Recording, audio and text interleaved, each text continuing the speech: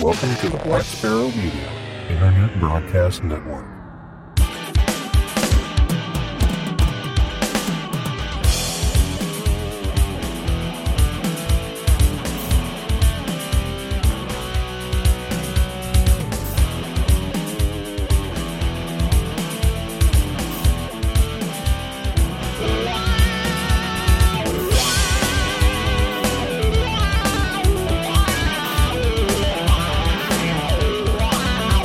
You are listening to Linux in the Ham Shack.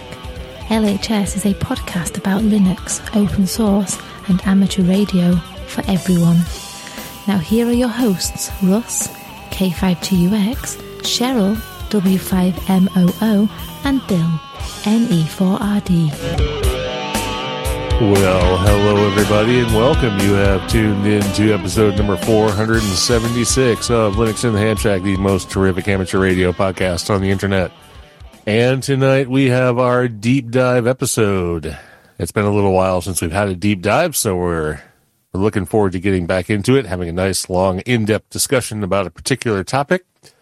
And we'll get to the topic here in a minute, but we'll go ahead and introduce ourselves first. Cheryl is on assignment, W5MOO, but I'm here. I'm Russ, K5TUX. And I'm Bill, NE4RD. And we're gonna let's see, Bill. Let's see how you do handling this thing. I'm gonna let you take over and I guess I'll grab on the reins and pull everything back in line if I need to. Very good, very good. Well, we're lucky to be joined by a guest today that has worked on an interesting ham radio contest logging software that we've talked about in the past, just in passing, and a couple of listener feedbacks as well. But this is SO2SDR, and we are joined today by Torsten Clay, N4OGW. How are you doing this evening, Torsten? Very good. But nice to meet you. Yeah. So give us a little background on yourself, just so we can introduce you properly, because I don't have really much information.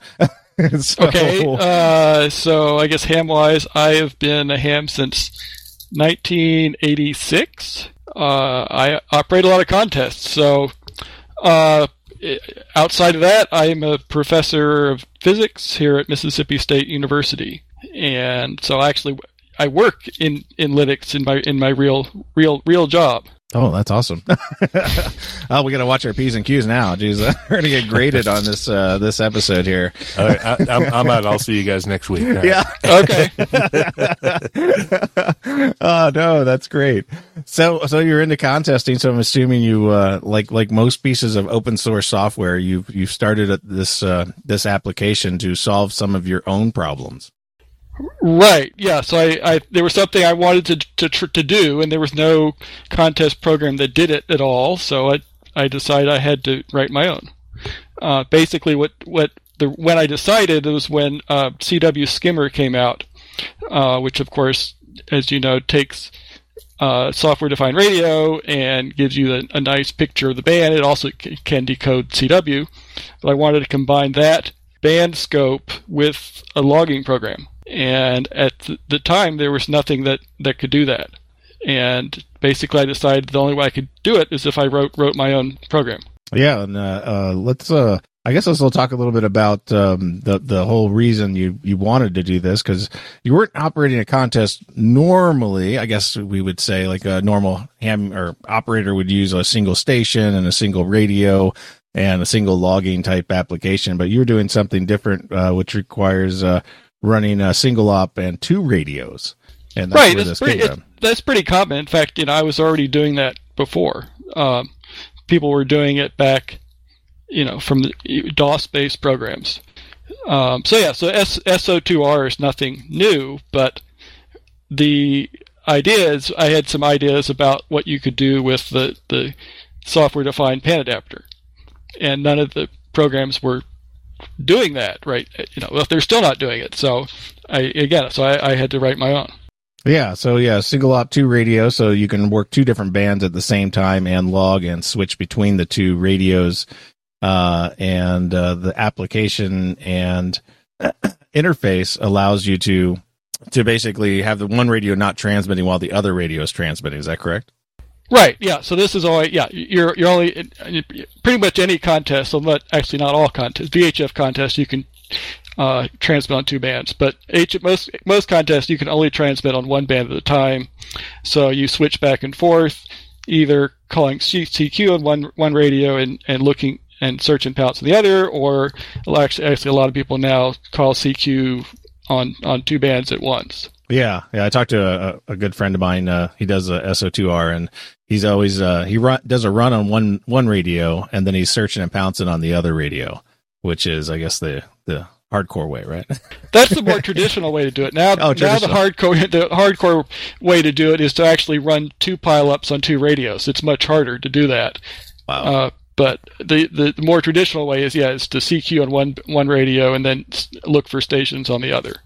Okay, so now that we got an idea of why the software exists to solve that problem, let's talk a little bit about the software itself. So it's what's it written in? It's in C++, and it uses the Qt library. Okay, so it should be cross-platform compatible.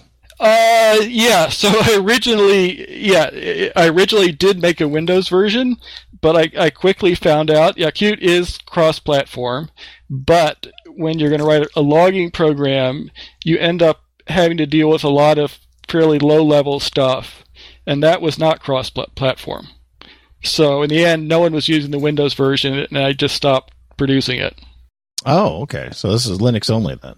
It's now, I mean, someone could take it and make a Windows version pretty easily, but they would need to know, I don't know a lot about Windows programming.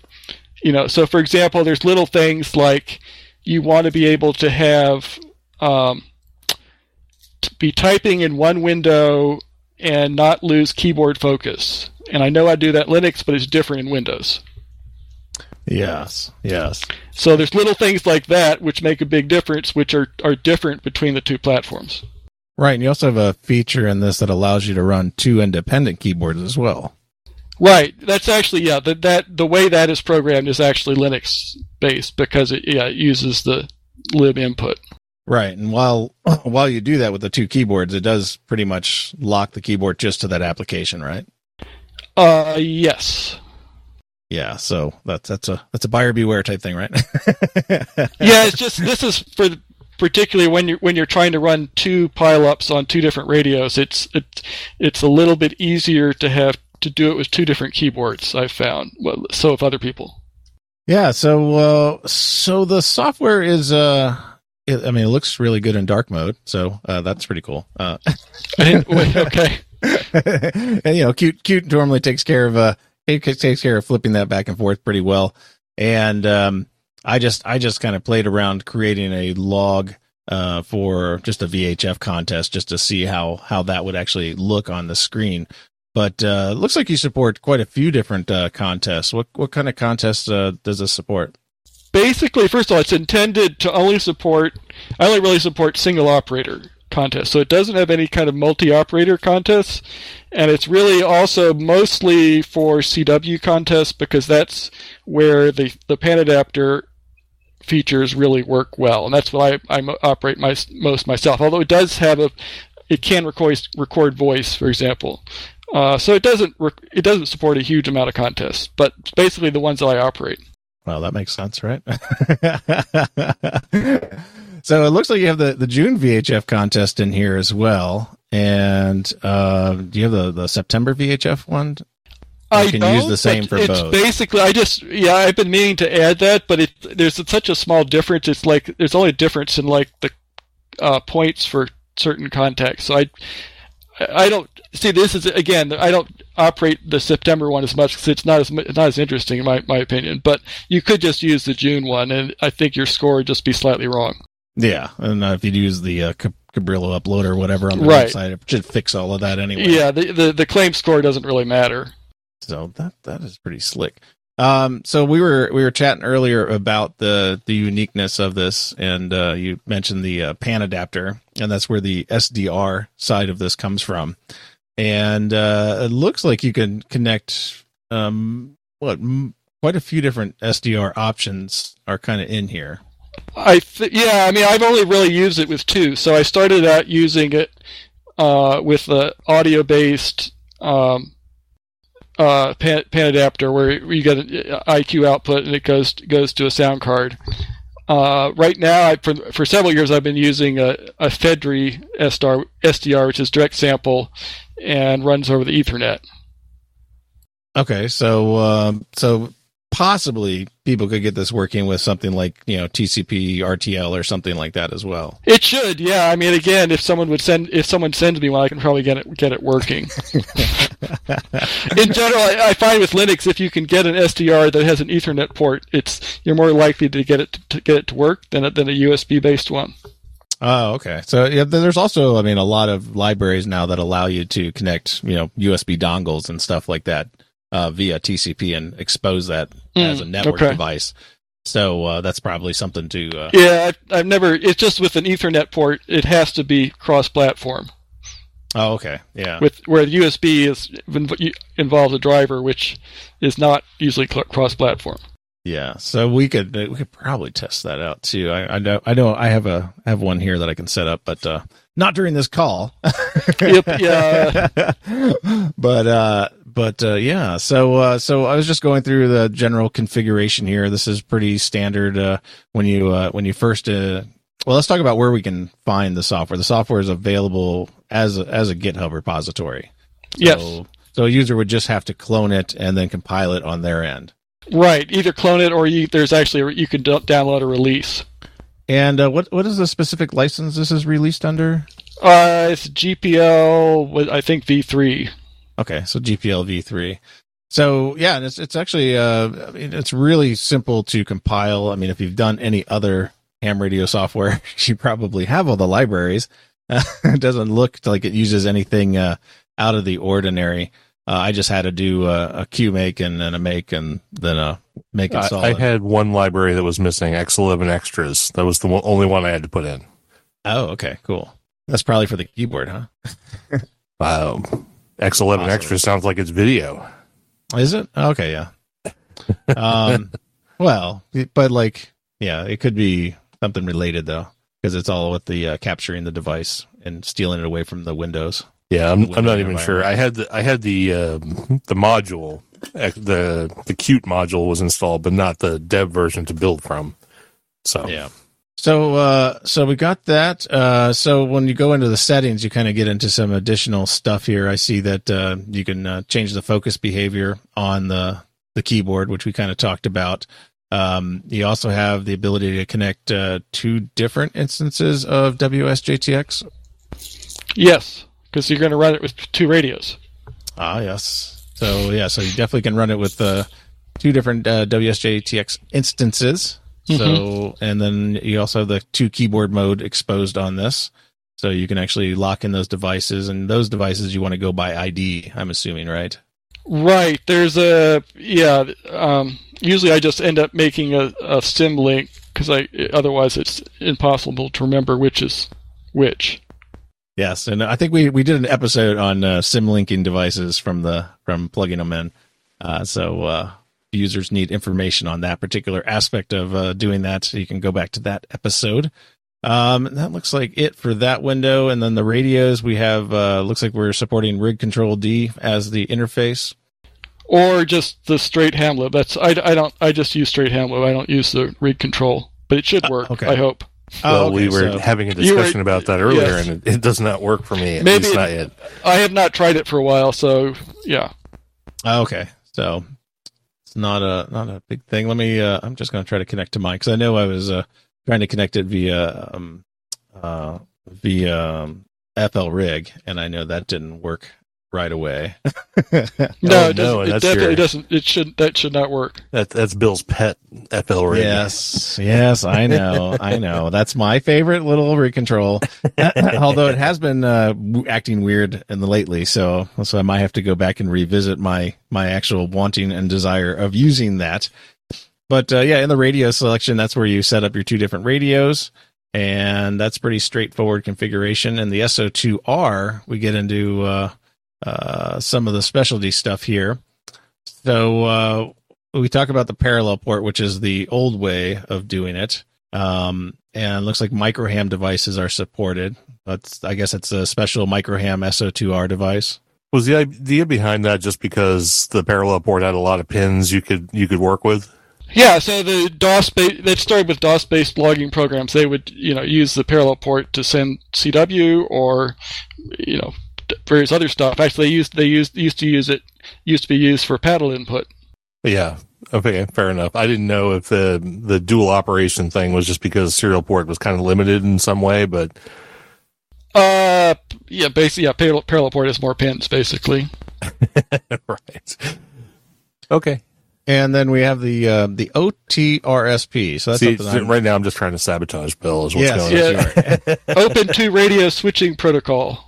So yeah, can you give us a little background on that for those that don't know much about it? So it is, as the name implies, it is a protocol for devices that would switch between two radios. Typically, you'd have two radios. You need to switch the audio from those to your headphones, and you want to go to one radio, the other radio, or you want to split it, one left and one right. You also want to, switch your microphone from one to the other, your key output. So I forgot who's the guy. Was it the YCCC has a SO2R box, and the guy who developed that came up with this protocol. Yeah, that would be K1XM maybe? Yes, that's right. Yeah. Okay. Yeah. So it's it's available, and there's a number of different devices now which support it. In fact, the one I use, it's an Arduino that it uses this protocol. Oh, that's really cool. Is that something that is a project as well somewhere? It was not my project. It was in NCJ, I think. It's called the SO2R Arduino, I think, is the name of it. Okay, well, we're going to have to look that up. Why don't you look that up for us? I'm sorry, what am I looking at? I'm having a separate conversation. See, I'm having to fill Cheryl's role as well as my own tonight. So the SO2 Arduino. SO2 Arduino, yes. Okay, SO2 Arduino. What am I looking up? Just what it is and where it's at. If you just search in Google, the second hit is the NCJ article from 2010 by K1XM. So essentially, you could build your own device. And yeah, it's very easy. There's nice instructions here in the National Contest Journal. That is really slick. So that's where you would set that up for the two different devices. And let's see. Yeah, you only need one. Okay. I support two for. Yeah, typically you only use one though. Okay, because they have like multiple multi setups. Well, for a while, there's an addition to have a voice recorder. And I was thinking about having making a voice recorder version, and if that was going to be a separate device, and I would need to support two of these. But really, most people would only use one because you just need one to do the switching. Okay, that's really neat. Also here in the config is CW devices, and we have the ability to connect to WinKey or use the CW daemon. I think that's a fairly recent feature, like last year or so.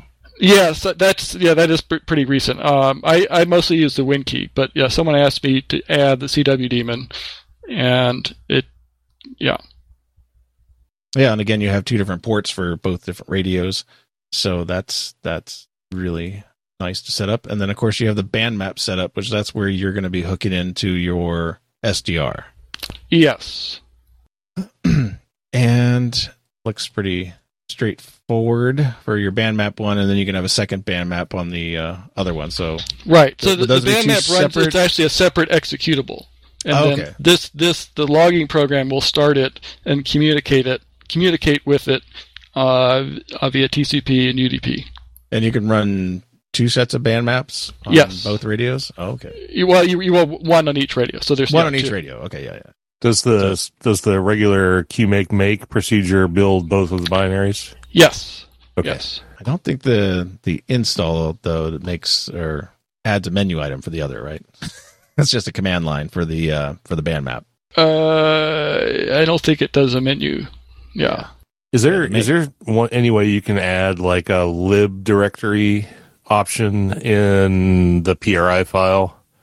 A lib directory. Well, like right now, if instead of installing into user local, I'm installing into opt, and I don't want it to be like in /opt/lib and stuff like that. Yeah, there's a common.pri in the top level, which has that's where the user local is defined. Right, but if you change it to opt, then you don't have the ability to specify where the libraries and stuff go. It puts you know what I'm saying? It doesn't. I think I see what you're saying. Yeah. It would end up like in opt bin and opt share. Right, which is not weird. ideal. Okay. Yeah, no, I never thought about that. Yeah, that's interesting. So, do you want me to file a feature request? Yeah, I have to look at. Yeah, I'm sure Qt has a way to handle that. I've just never thought about it. Okay, I'll do that so you can worry about that later. Yeah. Alrighty. And after that, once you have that config, you have the ability to add CW messages, which are your F keys, right? For doing CW modes that everyone's probably familiar with in their various logging programs that they use. And then you also have voice messages as well. So there's a voice keyer in there. And what's in contest options? Because I can't see that. So this is where you would set up things like if you want to use the call history file or super check partial, or there's some behavioral things, whether what's gonna happen if someone is a dupe that calls you. There's an option to compute your off times and to set the exchange which is sent for the contest. Okay, and that's probably because I don't see it because I'm not in a contest right now. Right, so you've got to actually start that. See, this is contest specific, so you actually have to, start a contest, open a contest file before that shows up. Okay, that makes sense. And since I was messing around clicking buttons, it closed on me when I opened up a contest. Alrighty, and then after you get through all of that, you're basically ready to rock and roll. On the top side, you show multiples, or could be sections. Multipliers. What you're collecting. Yeah. Calls would be stuff on the right hand side. You can see calls, so that'd be your call history. Right. So it's either if you type part of a call sign, it'll show you ones that you've worked, or if you're using one of these call history files, it will show you call signs which are similar from those files. Right, and those are the ones that would propagate onto your band map as you're spinning around, like because you show like the calls next to the the CW tones and stuff like that. Right. Okay, yeah. So that's pretty standard, pretty much now too. I've seen that around, like N1MM does that as well. Right. And then you have the score the Q count basically. Summary is right below the mults, and then off to the right is just kind of like your log as it runs. And then on the bottom you have both radios. The left radio is your radio run, and your right radio is your radio 2. Yeah. And also keeps track of your rate and Qs per hour, so you can make sure you're doing it right. And then we have some status stuff on the bottom. Looks like it shows whether your rigs are connected properly. Yeah. Okay. And other than that, extra windows that you can see in this. It looks like we have a dupe sheet that you can show for each radio, as well as a DX cluster telnet client. Right. Now, does the telnet client have any special abilities, like being able to click into something and it automatically tunes the radio, or?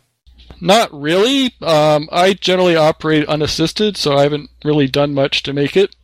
Basically, all it will do, you can connect to a DX cluster, and then it will put those calls on the band map. That's kind of all the functionality it has right now. Oh, okay. Cool. Well, it does put it on the band map. What's that? So it does put it on the band map. Yes, least. Right. So, okay, that's pretty slick, too. It's semi-assisted, right? You know where people are. And then, you have links to, of course, those typical help and about, and then the help page, which basically shows the same file you have on the website. Yes. Yeah. So that's pretty much the application itself. It's nice, self-contained, and I don't like a lot of separate windows. Yeah. It does keep it clean and keeps you focused, especially when you're doing, SO2R. You definitely want to be focused in on what you're doing. And you don't want to have to be moving around, especially if you're going to bind two keyboards to it. You're not going to be switching between windows anyway. What else can you tell us about the SO2 SDR that I haven't even brought up? The really key thing is with the band map, because it does some things which nothing else can do. And that's the ability to label stations by color on the map. I'm not talking about the call sign the text you put there. I'm saying the actual trace. You change the trace of the signal. And the idea is very simple. If you do this is for CW, of course. All the signals are horizontal. If you change the color for the ones you've already worked, then the ones you haven't worked are immediately obvious. And this probably does the worked ones automatically for you, right? No. Well, when you work them, yes, it will change their color. Okay, cool. So that's... we don't have to be going back and forth. Oh, I worked that guy. Well, right. So if you're tuning the band, you work somebody, or you type in a call, it's a dupe, and then it's going to change the color on the band map. Now, if 10 minutes later he changes he goes somewhere else, then obviously it's not going to work. But what the thing is, in most contests, people stay around one frequency for a while, and they're actually quite accurate in frequency. They don't move. Yeah. So the WSJTX integration, you say, is just for VHF contests. So this would preclude any HF digital mode contests that also would use like FT8 and stuff like that. I've only used it for VHF, but so it could possibly work. It could possibly, yeah. I'd have to set up a new contest for the HF. It's possible.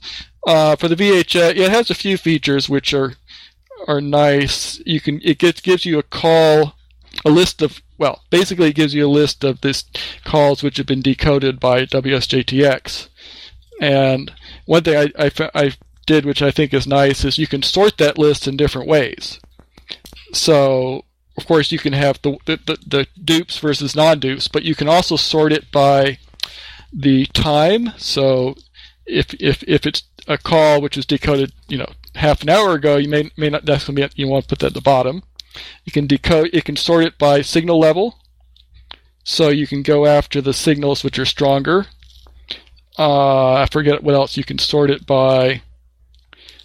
I think those are the main things.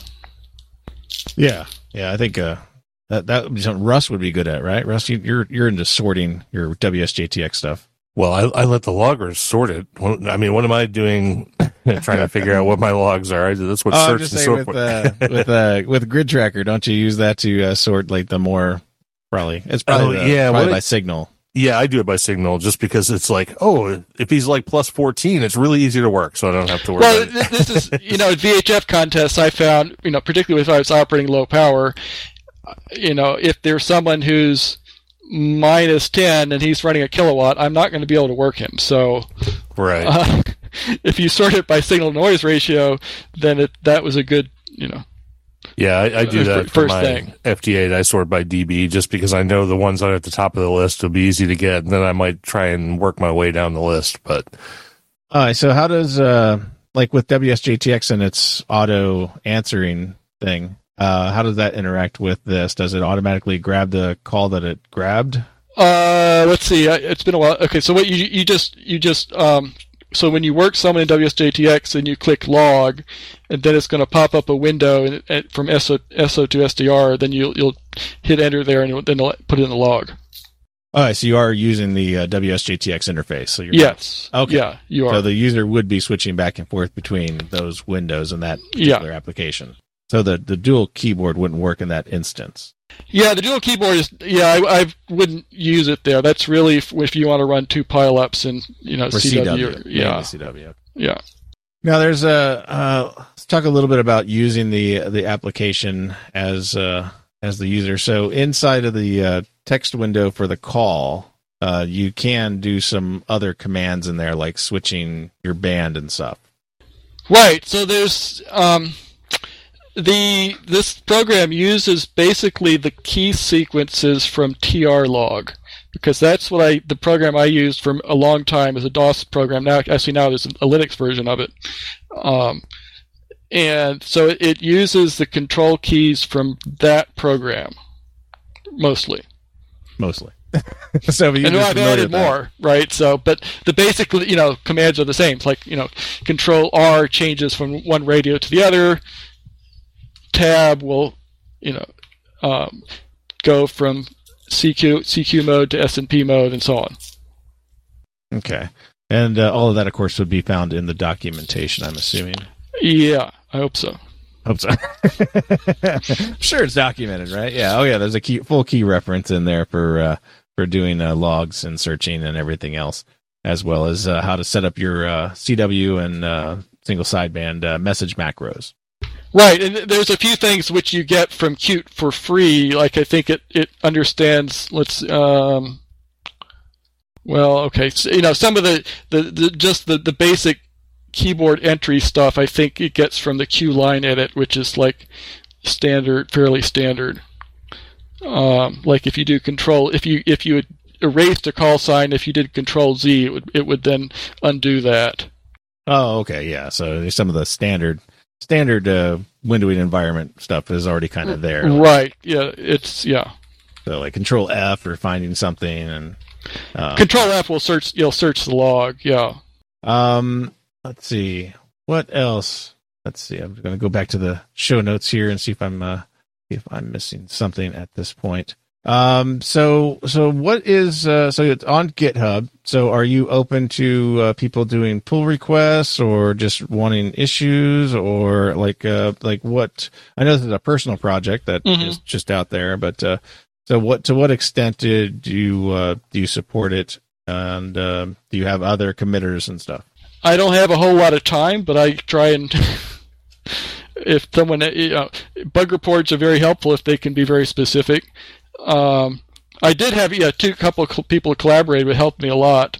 N0NB helped some. NO3M added a lot of features to the program, which is very useful. So that was useful. Okay. In general, I don't get a lot of comments about it. There's not many people using the program, seriously. Except for me. NO3M was maybe the other most active contester using it. Yeah, no, I'm always looking at unique contest software. So this is like right up my alley for looking at stuff. So what is so we were talking about databases, I think, before the call, and what kind of storage mechanism does it use for storing the log? It's just SQLite. Okay, good. That's it. I mean, you could. I think that there's programs that will open an SQLite database. You can use one of those and look at the log file if you want. Yes, that actually is perfect. That makes it so much easier for people to interact with the logs after the fact and stuff like that. Right. So it doesn't need any kind of database server or anything. It's just it's self-contained. Fully self-contained. Awesome. So since it is a personal project and not too many people you say are using it, what kind of future development kind of roadmap, if any, is there for SO2SDR? Well, I continually slowly to add new contests, and I've been adding features to it slowly. Like the two keyboard thing is relatively new. I would like to add more types of SDRs to it. Some things would be nice. I don't think I'm going to ever get to it, like, be able to use it for a multi-op contest, but that would require a lot of changes. Yeah. So you're open to other people kind of maybe coming in here. You can possibly even fork it if people wanted to customize it beyond the scope of what you'd want to continue. Yeah, if they can understand what I did, but that's. Well, currently there's 3 forks, so okay. So it has been forked. I was just seeing who forked it. No, I don't want to fork it. I want to see who forked it. There it is. Stop talking about forking, for crying out loud. Sorry. It's something I've done in my free time, which I often don't have much of. So it's And it's now, when did I put this out? In 2010, so it's been out there a while.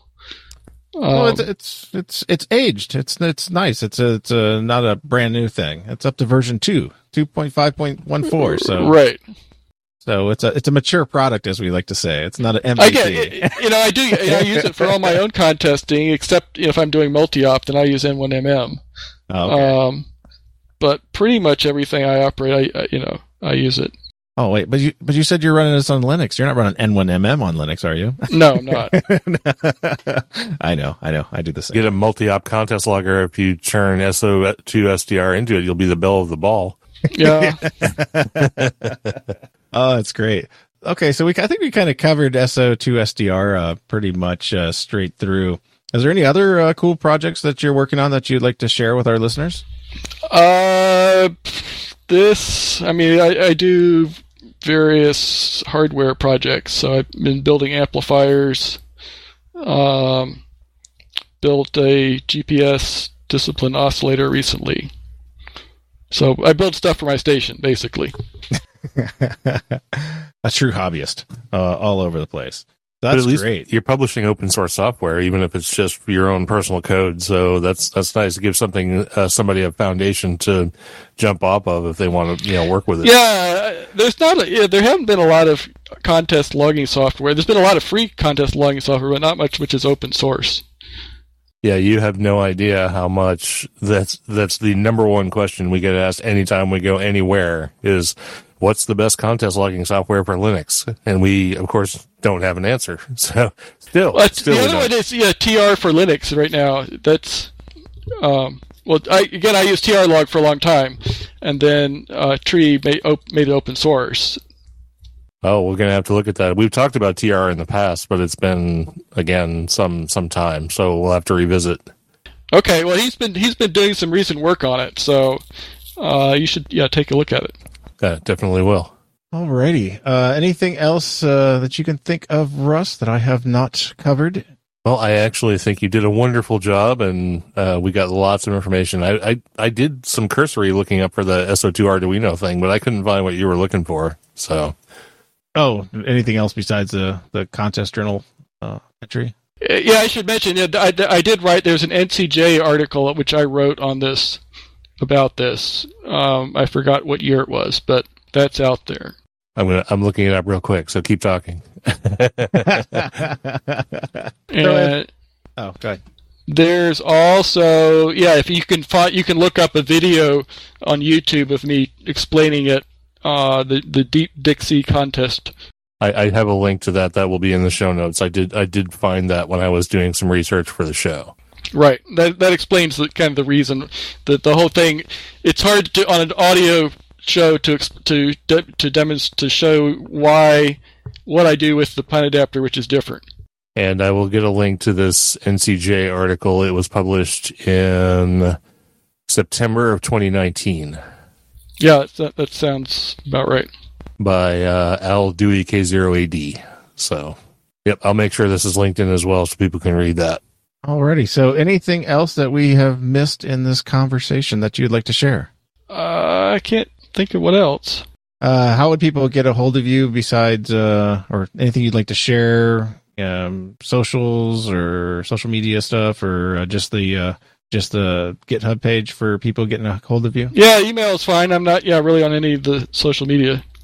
But yeah, they can, I have an email address just for this program, but there's also one on like qrz.com. I have my email there.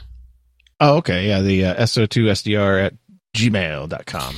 Right. That's, I kind of set up just for, questions just about this program. Okay. Awesome. So people can definitely get a hold of you there. Check out the GitHub page and the GitHub website. I think there's actually an email list for SO2SDR. Oh, really? Is it on groups.io or is it somewhere else? Yes. Yeah. Cool. I'm putting all this stuff in here, so we're gonna have all kinds of notes in this. This is great. So this is exactly why we do these dives and interviews, so we can find out more about the stuff that we don't know anything about, apparently. This is great. I don't have any other items here for this particular topic, Russ. Did you have? I got nothing else, honestly, but we can send it out to the live listeners if anybody has a question they want to ask or just say something rude. I don't know. Yeah. we know how our listeners are, right? Right. So. Yeah. We got a few of them in there listening, so we'll just give them a second to put any questions in there. In the meantime, I will definitely say thank you for accepting the invitation to come on here and talk about it. I know we tried last month, but you were tied up, and of course we had the holiday and everything else, and I'm glad we finally got this to happen. Yeah, I really appreciate you coming on and telling us all about the project, and hopefully you'll get a few more uptakers, now that some folks have heard about it. And if nothing else, I'm going to put in a feature request to see if you can work on that library thing. Right. Okay. Yeah. Opt. Yeah. So this is an old enough program that no one was using Opt when I wrote this. Yeah. I'm one of those stupid people who likes to use Opt instead of user local, but I was using Opt back in the Sun OS days. What are you talking about? Well, yeah, it all carries through. Darren, by the way, says nope, he's all good, but this will prompt him to try it. So there you go. Okay. You got one from Australia trying it. So cool. This would be kind of neat. Well, thank you for coming on. We're going to do some feedback and stuff like that we normally do to wrap the end of the show. But this has been a great chat about SO2 SDR, the ham radio contest logging program, written here by Torsten Clay, N4OGW. Thank you so much. Yep. Thanks again. You can hang out, listen to the end of the show if you want, or feel free to go do something interesting. Okay. Yeah. I've got to get out of here. So, but yeah, it's good. Nice to talk to you guys. All right. Yeah, nice to meet you. Thanks a lot. All right. Very good. So thanks once again to Torsten and 4OGW for talking about SO2 SDR. Sounds like an interesting project. I'm definitely going to work with it some more. I really want to get to the point where I can see that pan adapter, and then I'm just going to not futz around with HamLib and just sort of get into it, get my RTL SDR working and see how it works. Yeah, it'd be interesting if it can connect up to the TCP connection that you can make with the RTL SDR. Definitely be playing around with that, and of course, anything we find out about the program, we'll let everybody know for sure. So stay tuned for that, and thanks for listening. But we'll go ahead and get to our announcements and feedback and our Patreons and subscribers here before we wrap up the show. And I guess I'm doing it tonight since Cheryl's not going to be here. Announcements and feedback. We will not be recording on July 31st and August 7th. So there's going to be a little bit of a break in the show because I will be up in New England visiting my parents for a week or so. And, I've tried. I've said that I was going to record even while I was up in New Hampshire, and then it always sort of falls through because I forget or I don't have the opportunity or whatever. So I've just decided that we're not going to do it, and we'll move our next Short Topics episode to August 14th. So sorry, there's going to be a little bit of a break in the program. Hope you allow us a little bit of latitude, and we'll catch up with you in 3 weeks' time. We appreciate that. And before we go, let's do our new subscribers, supporters, and live participants. On Facebook, we had YO8TNB, Wachara Amasiri, which is now going to be my new, nickname for everything. That's awesome. Sounds cool. Yeah. Tommy Helton, Rick Nutt, George Kirshner. Or that's probably Jorge. I said George. Wow. I'm sorry. Jorge Kirshner and Jeffrey King. On Twitter, we had Linux Sys 666. Yeah, there. That's a handle. Yeah. Discord, we had Dingo Man. And for the live chat, we had Darren with us tonight, VK60K, Tony K4XSS, Ted WA0EIR, and Don KB2YSI. So thanks everybody for listening. Hope you enjoyed. Hope you learned a little something and maybe give SO2 SDR a try.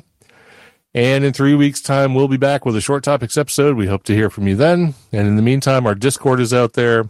Everything's on the website, lhspodcast.info. So stay in touch while we're taking a little break, and we'll be back with you very, very soon. In the meantime, this has been episode number 476 of Linux in the Ham Shack. I'm Russ, K5TUX for the absent W5MOO. And I'm Bill, NE4RD73.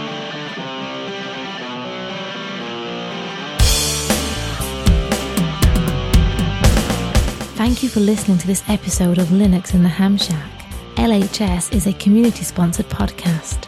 Our website is located at lhspodcast.info. You can support the podcast by visiting the LHS Patreon page at patreon.com/LHS Podcast, or by using the contribute list on the homepage. We have a presence on Discord, Facebook, IRC, Twitter, and YouTube. You can also drop us an email at info@lhspodcast.info or leave us a voicemail at 1-909-LHS-SHOW. That's 1-909-547-7469. Visit the online LHS merchandise store at shop.lhspodcast.info for fun and fashionable show-themed merchandise. Until next time, remember to always heed your hedonism.